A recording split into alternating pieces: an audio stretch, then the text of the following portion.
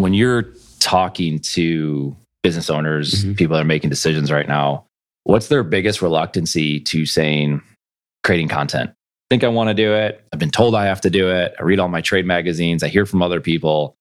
But for whatever reason, there's business owners out there and they're just reluctant. What do you think is like the number one reason why? Enter John Priore, content marketer at CastSource. The number one reason is they don't know what to talk about. So they don't think that their story has any relevance to someone that doesn't know them or care about them. So they're saying, I know everyone's telling me I have to be doing this.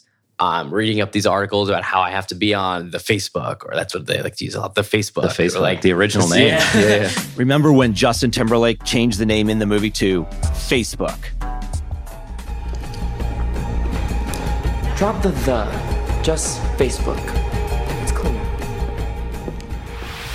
The Facebook, or how I need to be creating content for my firm or my agency or whatever business they're in.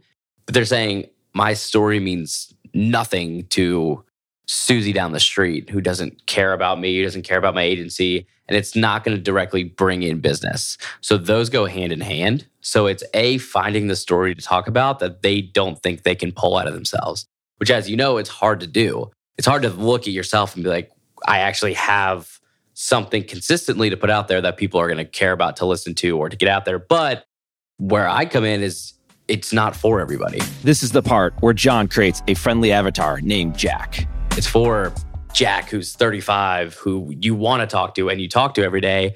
And this is going to help him get in your door, create opportunities for you. So that's the quote unquote convincing factor in it. It's, hey, business owner, you're not creating your story for everybody. You're creating it for the person you want to be in front of. And they do care about whatever you're talking about, because if you're a New England Patriot fan, and so is the guy down the street, he's going to talk to you just because you're a Patriot fan.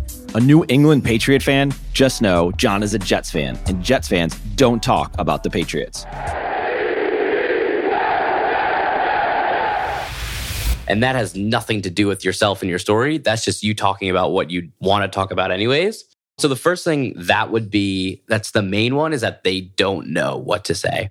There has to be some sort of block. Yeah. So this is where like the mental side of it comes in. It's like, because it's difficult to say, I'm going to talk about this. What's everyone going to think? And no doubt that is a hurdle. Yeah. That is a major hurdle that people have to get over. We talk about mental things a lot here, as content creation has an important mental component to it. Quick plug here to Millennium Counseling in Chicago, Illinois, who are doing amazing things in the area of mental health. Well, for example, last week we went to one of our clients. They run a big financial firm here in Charlotte, and they're starting a podcast storytelling around themselves, the culture of their agency, and ultimately their end goal is to get better advisors in the door, regardless of whatever happens.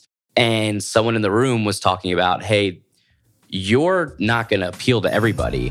Listen to this next part, as John is spot on.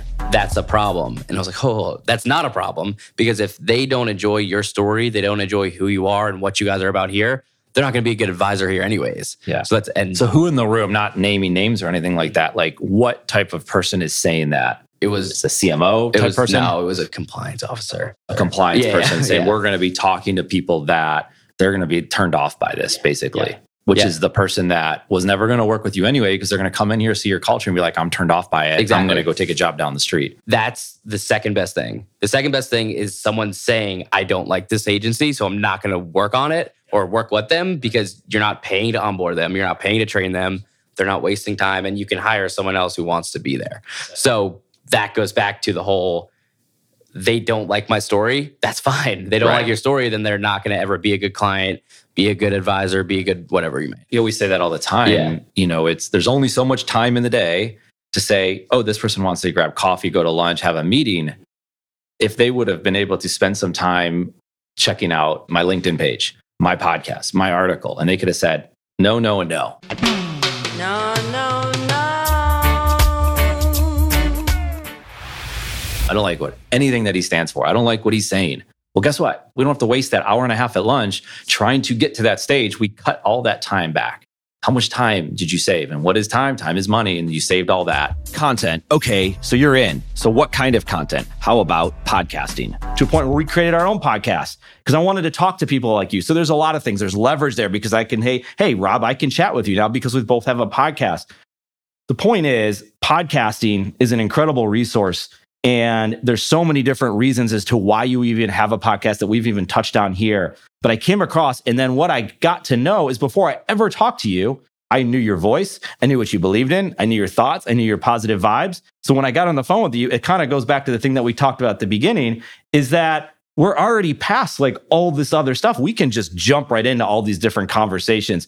There is nothing like it right now. And I truly mean that because I've lived it and we've helped other people with podcasting. I know you have as well. I've watched other people live it and it's an amazing experience. But I just have to say that being able to consume this content and hear some of the thoughts that I just talked about in the different episodes that you've had has helped me out. I know it's helped other people out. And that's why we're talking today, because this is real, man. This is what it's all about. And it's the beginning of the journey of having a relationship. And you don't even have to say, well, what does that even mean? What does that relationship mean? It doesn't have to mean anything. It could just mean you and I have this conversation. And that could be the end of it. And that's cool because I could learn a lot from here. Time to go check on John's friend, Jack.